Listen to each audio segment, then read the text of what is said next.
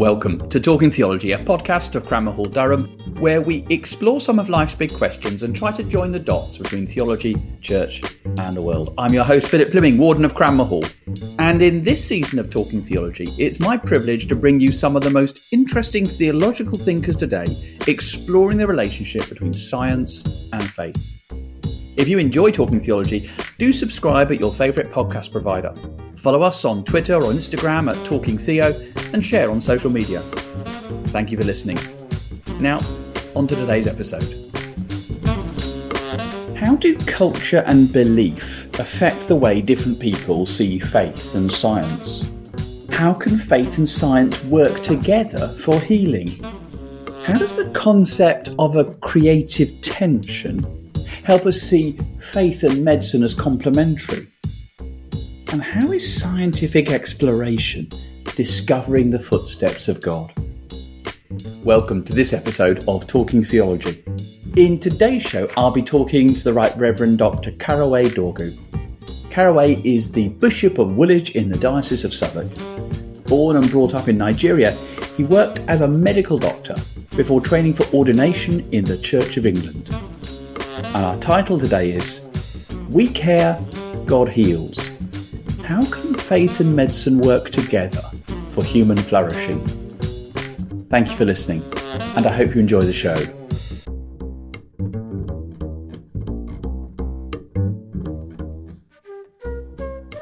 Caraway Dorgu, welcome to Talking Theology.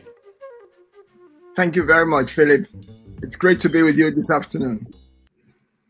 I wonder if you could start by telling us a little bit about yourself, your own life story, and in particular, perhaps what your journey to being Bishop of Woolwich has looked like.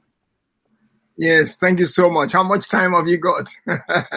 So I'm the 11th of a family of 12, the 11th a football team they used to call us.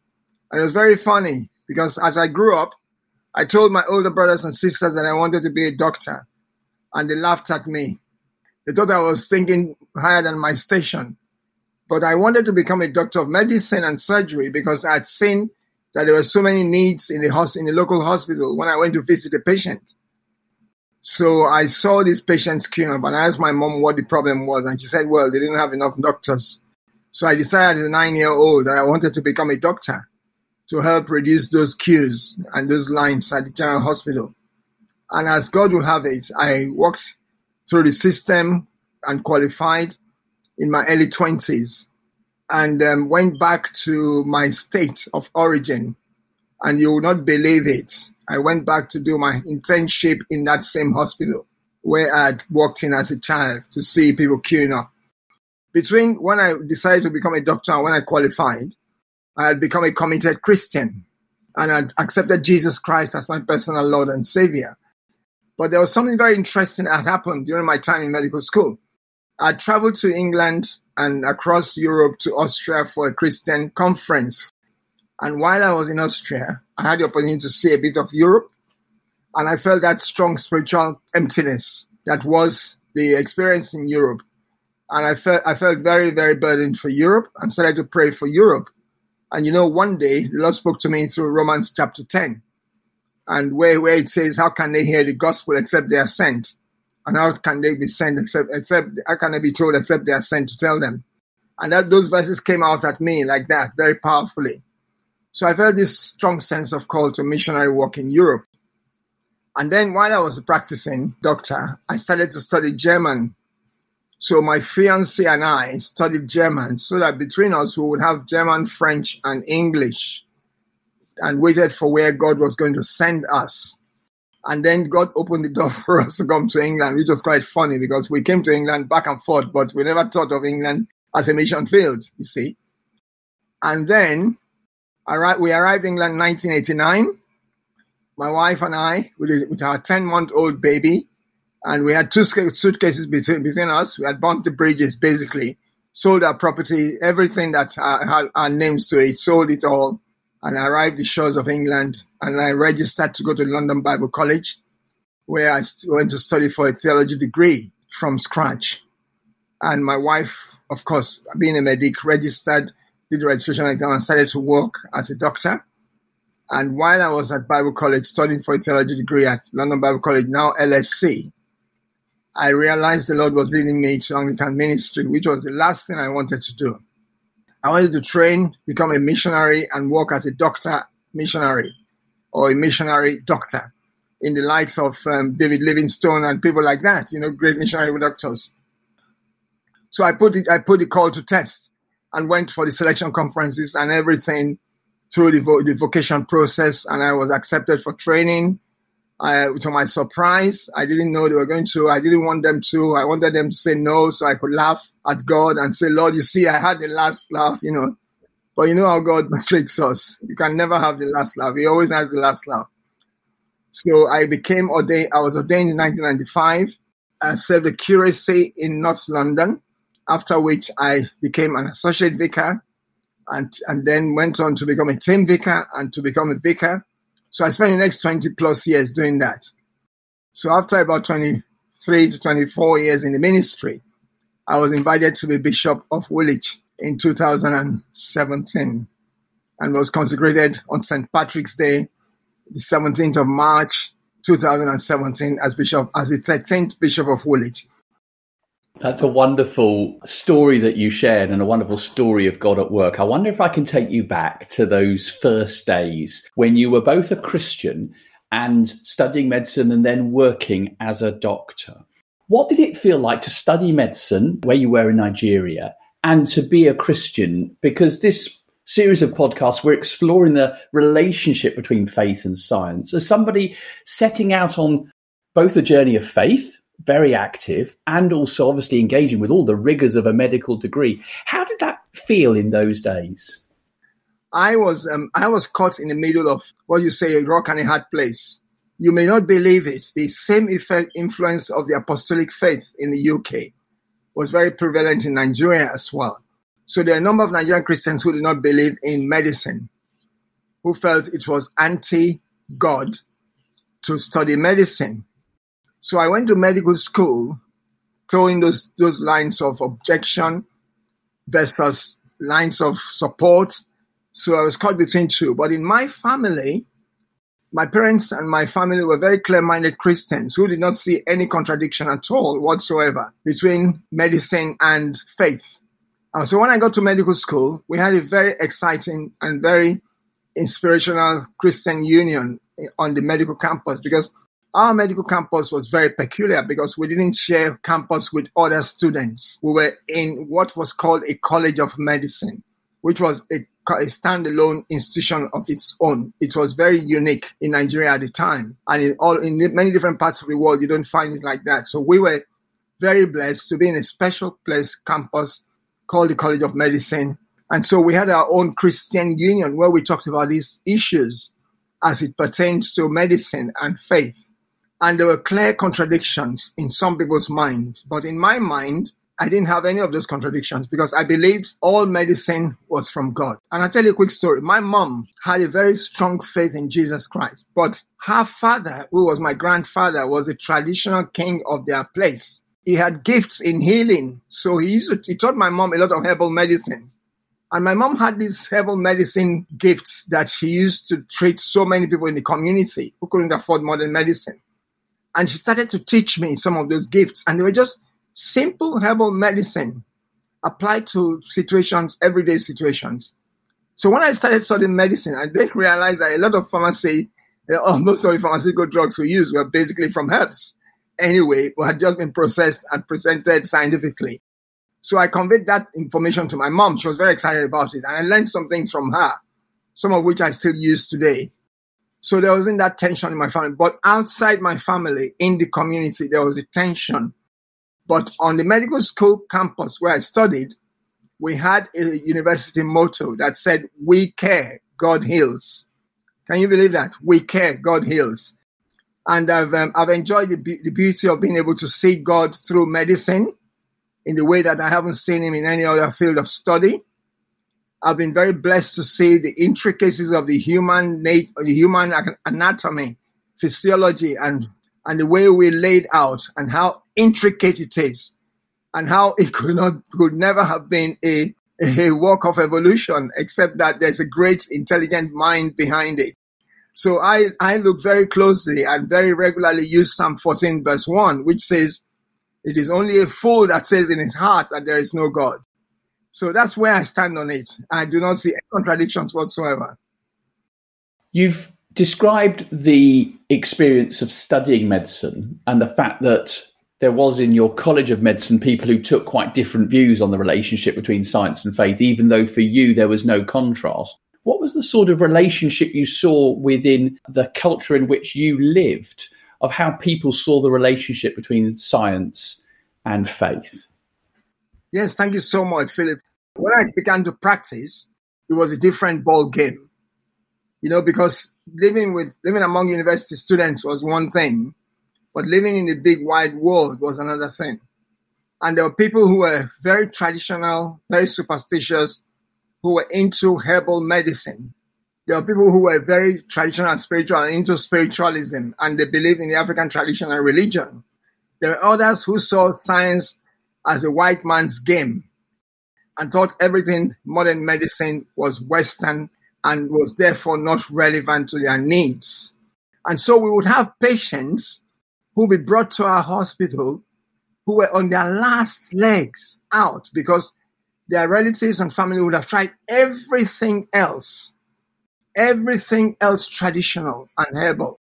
And then finding now at the last minute that didn't work, they would then rush them to hospital out of desperation. And we had case after case after case of people who lost their lives in that manner because they didn't believe in modern medicine. They didn't believe in what we did.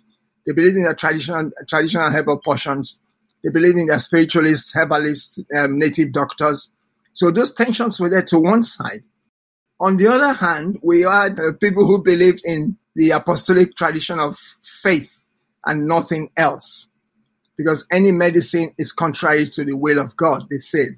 So they would not accept any treatment offered. And we had within that category members of the JWs who would not accept blood transfusions, even if they were bleeding to death, and would not accept what a lot of acceptable modern medical practice because they saw it as contrary to their faith. So we had to deal with those people in a different category. So there were the opposition due to traditional beliefs and spiritualism.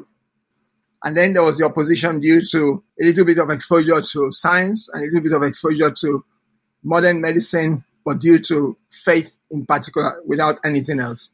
So, but we had to live with all of those and try to educate people about the importance of science. So part of our work was by giving out essential education, what we call primary health education, to help people understand the importance of basic things like why it was important to boil your water when you got it out of the well, so you didn't drink water that contained bacteria and things like that, and parasites. And those sort of basic things that we need to teach people became part and parcel of our work. So half of the time we spent with our patients was to educate them in what they thought were Western methods, but actually were just basic human methods, common sense things, So those were the type of opposition I had to deal with. And then I started to work in a missionary hospital, which was a big thing because some people wouldn't touch it with a barge pole. Some Christians wouldn't come near it because of their faith position, because they thought it was contrary to the will of God. And if God didn't heal them, they'll prefer to die than to be touched by modern medicine. You mentioned earlier that Western medicine was seen as a white man's game. What were the arguments that you found effective in proving or arguing that modern science, modern medicine is not a white man's game, but is actually a gift of God to all his created beings?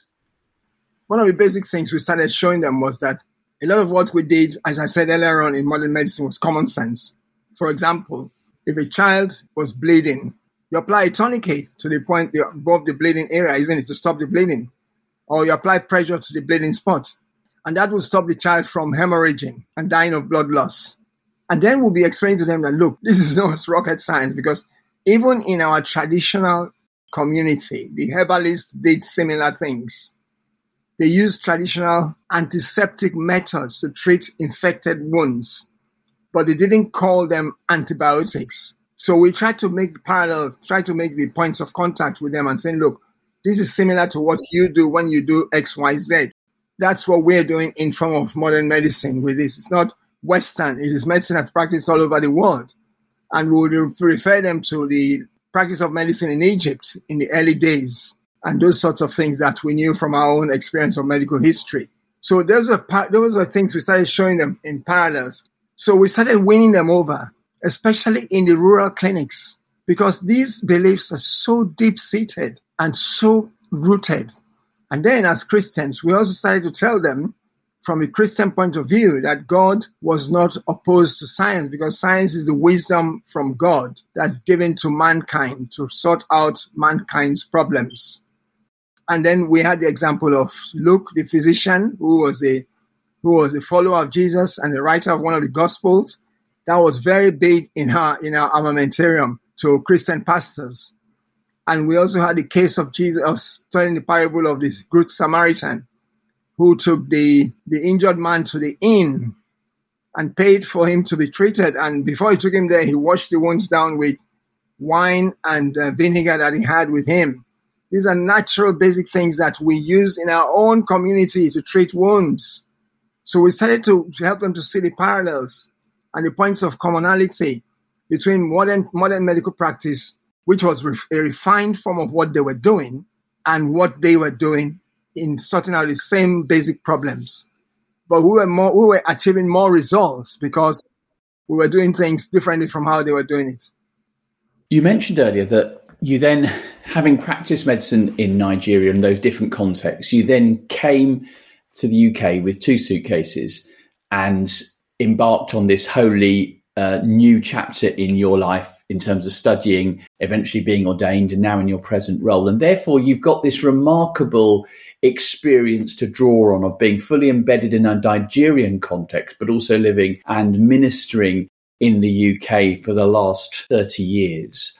I wonder, therefore, what your observations would be about the differences in the relationship between science and faith in the UK compared to the various relationship dynamics that you identified in your context in Nigeria.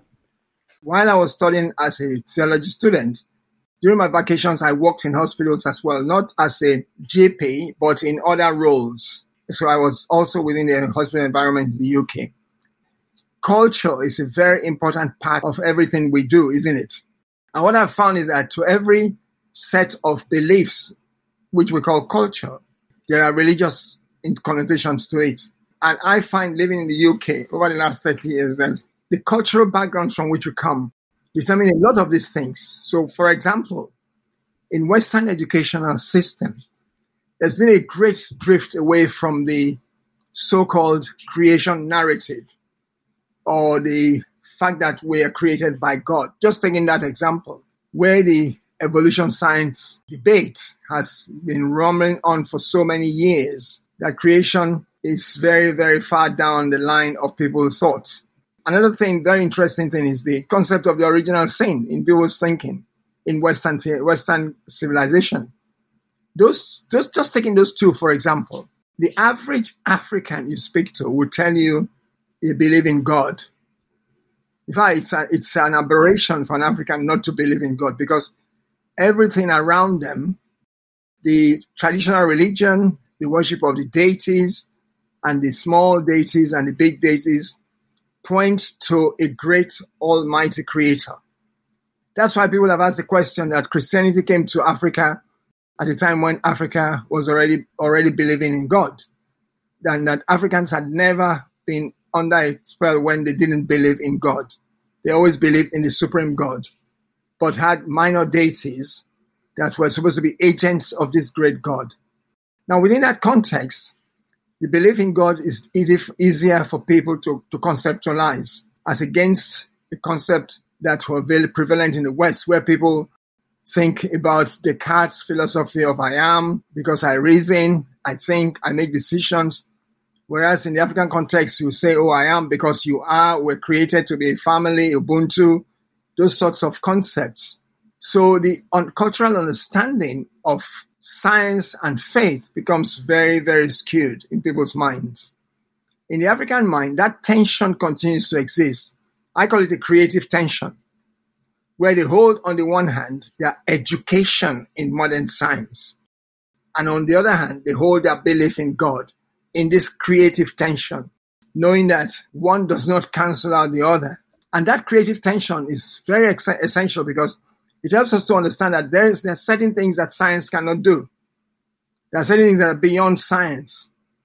There are certain questions that science can never answer. For example, I met an Englishman who was a missionary to North Africa for many years. And he said to me, so one of the things he found about the African community where he ministered was that they always asked primary set of questions where, for example, if a house is on fire and is burnt to ashes, in England, we would say, oh, what caused the fire? Was it an electrical fault? Was it an arsonist? That sort of thing. Whereas in those cultures, they don't ask those questions. They'll say, what was the main reason why the house caught fire? That is to say, they're looking for spiritual answers to the reason why the house caught fire. If you said, it was somebody that set the house on fire, I say, what was it that made that person to set the house on fire? Because there's a reason for everything. Things don't happen without a reason. And those primary questions, those first level set of questions is a different way of thinking than to just accept answers at surface level. So if somebody has a road accident, and you see this in the Old Testament, the cause and effect of the concept of sin and the effect of sin in Old Testament theology. When Jesus was asked the question, who sinned? Was it the father or the mother that this man was born blind? Because in their theological thinking, in Hebrew tradition, that son of those parents must have been born blind because one of them may have sinned. So the cause and effect theology was in operation there. And Jesus said to them, no, neither of his parents had sinned. This has been so that the glory of God might be made manifest to you. So that's one way of thinking. In the Western concept, people don't think that way. And I think the Western culture has moved away so far from that type of thinking, which was prevalent here, I believe, until the Victorian era, before the tropes of evolution and modern science took over. So the cultural aspects and the perspectives from which we see things culturally affects our faith and affects the questions we ask and affect the way we relate to faith and science and medicine. So an average Westerner will not have any hesitancy to go to hospital when they have problems. Whereas the average African will think about so many other things before they come down to wanting to see a doctor in their context back home, and will try many other different things before they want to come and see a doctor. In a Nigerian context and in a UK context, what is there that Christians throughout the world might learn from the way in which these two different cultures approach matters of science and faith? In other words, what's good that might be learned from a Nigerian context? What's good that might be learned from a UK context, from your perspective of having been fully embedded in both? Thank you very much for that question, Philip. I think starting with the Nigerian context, because you remember the creative tension I spoke about, people will hold that intention and hold it in mind. So they would pray for a patient who is going to hospital for treatment. So a doctor would naturally ask for permission to pray for their patient. And the patient would naturally say, yes, please pray for me. Because they believe that the sovereignty of God supersedes even Western medicine, or supersedes medical practice, whichever way we say it, either from science or whatever. That's one important thing, faith lesson that the church in the West must learn about. Because we do not, in the African context, in the Nigerian context, we do not separate them and divorce them as non-elements of commonality. We hold together the commonality of recognizing that science has its limit, God has the final say, because he created all of that. So it will be natural, it will be second nature to pray for a patient. Whereas in the West, if a patient is prayed for, some people frown at that. And we know of doctors and nurses who have lost their jobs in the NHS for praying for their patients. That would never happen anywhere in the African context. Secondly, because of that creative tension, people believe that the medicines we use, every medicine we use is out of the wisdom God has given to humanity. So people would pray about the medicines they are using and pray for God to use it to heal them. You remember I said the medical school I went to, the medical college I went to, had a motto that said, "We care, God heals." Clearly written. And if you travel there today, you find it written in bold print in front of the medical institution. That same concept is very alive in the minds of lots of people. So I'm taking tablets, I'm taking the medicines because I care about my well-being. But I know that God is my ultimate healer. Whereas in the Western mindset, the doctor, the consultant, is the being and of all of it, who has the final say. And whatever the doctor says, that's it. And nobody opposes it, nobody questions it. Whereas in the non-Western concept, even when the professor and expert has said it, people will take it to God in prayer. So that's one thing that Christians in this community need to learn, is to recognize that God is over and above all our thoughts, even in science and modern medicine. If patients ask to be prayed for, why shouldn't we? There shouldn't be anything wrong with that. I think it's wrong to sack anybody for praying for a patient who has asked for it. I'm not saying workers should just ram it down people's throats. No, not at all. Or impose it on people. No, if a patient says to you, "Are you a Christian?" "Oh, yes, I am. Please pray for me." I don't see anything wrong with that. So that's one major difference. And as Christians in the West, we need to remember that without prayer, half of the issues we are dealing with are going to be more challenging than they would be. Modern science is beginning to come around now to recognize that spirituality is an important part of healing, and sensitivity to that is an important part of the service we deliver to our patients. Perhaps to finish, I can ask you this question. How do you receive, after all these years of both medical practice and ordained ministry, how do you receive the gift of science as somebody of faith? And how do you integrate that into your prayers of thanks, praise, and petition? Thank you so much for that very intelligent question. I've been part of ECLAS, the Educating Christian Leaders in the Age of Science. I chose to be part of that group because I have a very vivid interest in pure science, as you can imagine. Because I believe science is a blessing to human generation. I believe every development in science is a footstep or a footprint of the Creator who made us. Because we talk about inspiration in science, for example. Where do those thoughts come from? Where do those inspirations come from?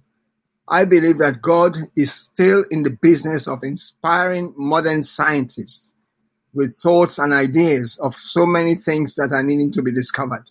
Because whatever we discover in science today, we are thousands of steps behind the Creator himself. For example, a common passage in Proverbs says that a cheerful heart is good medicine, but a heart of despair is dryness to the bones. It's taken thousands of years for modern science to discover that when you smile a lot and when you're cheerful, your brain produces endorphins that are healing and creatively positive for your body. Every step we take in science, I believe, is a discovery of the footsteps of God, thousands of miles behind him. So I hold on to science vividly in one hand and hold on to my belief in God in that creative tension. And I say to anybody who says to me, "Oh, but science is contradictory to Christian faith," it's absolutely not true. If anything, it is complementary. That's my profound belief, that science is complementary, because all my life in modern medicine and up to this day, in fact, my own wife is still a practicing consultant psychiatrist in this country. And I can tell you that even modern psychiatry has come full cycle back to recognizing the place, the importance of spirituality in the care of their patients. I believe we need to hold both in tension. What I call this creative tension of recognizing that faith and science can complement each other rather than antagonize each other, because I don't see where the antagonism comes in. Karaway Dorgu, thank you so much for appearing on Talking Theology. Thank you, Philip. It's a joy to be with you today. God bless you.